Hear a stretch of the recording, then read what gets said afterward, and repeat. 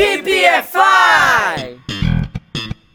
Hello VPFIers, Teacher Juan aqui para mais um conteúdo e hoje eu vou ensinar para vocês como é que se diz sentir falta e fazer falta em inglês, tá bom? É muito simples, você vai conhecer o verbo to miss, aí você vai ver que não tem segredo nenhum.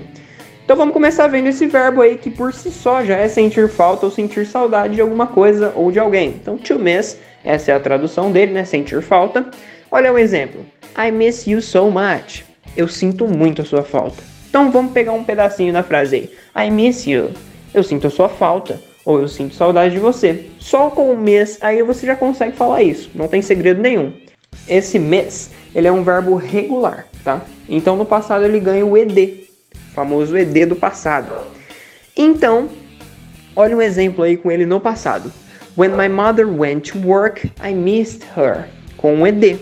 Quando minha mãe foi para o trabalho, eu senti falta dela. No passado, né? Eu senti falta dela, por isso que tá com o ed lá no primeiro exemplo. I missed her, tá bom? Já se fosse fazer falta, em vez de sentir falta, a gente ia ter que colocar o to be na história. To be missed, ele é o fazer falta, quando alguém faz falta, tá bom? Então dá uma olhada no exemplo. I'm sure I will be missed. Eu tenho certeza que eu vou fazer falta. A gente usou o auxiliar will aí, pois a frase em cima estava no futuro, né? Essa parte aí, eu vou fazer falta, tá no futuro. Por isso que a gente usou o auxiliar will, que ele é o nosso querido auxiliar de futuro. Não tem segredo nenhum usar. Dá uma olhada em mais um exemplo. Father, you will be missed. Pai, você fará falta, tá bom? Por isso que a gente usou will, fará falta, no futuro. Então, you will be missed, tá bom? Lembrando que, galera, pode ter ficado confuso, mas fala, mas o auxiliar é de futuro? E por que o verbo aí tá no passado? Missed. Aí é que tá. O missed, nesse caso aí de fará falta, de fazer falta, ele não tá como verbo, ele tá como adjetivo, tá bom?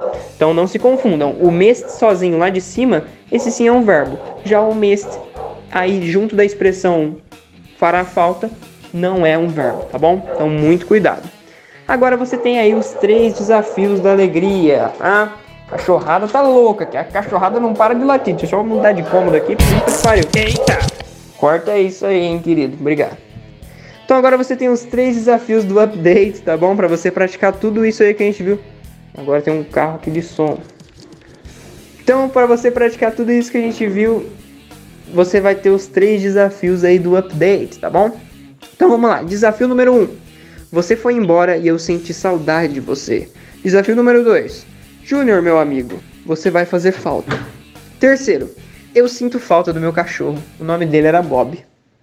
Façam essas frases, anotem tudo no seu English Notebook, para que você não esqueça nunca mais essas 2 expressões valiosíssimas e o verbo to miss. Bye bye!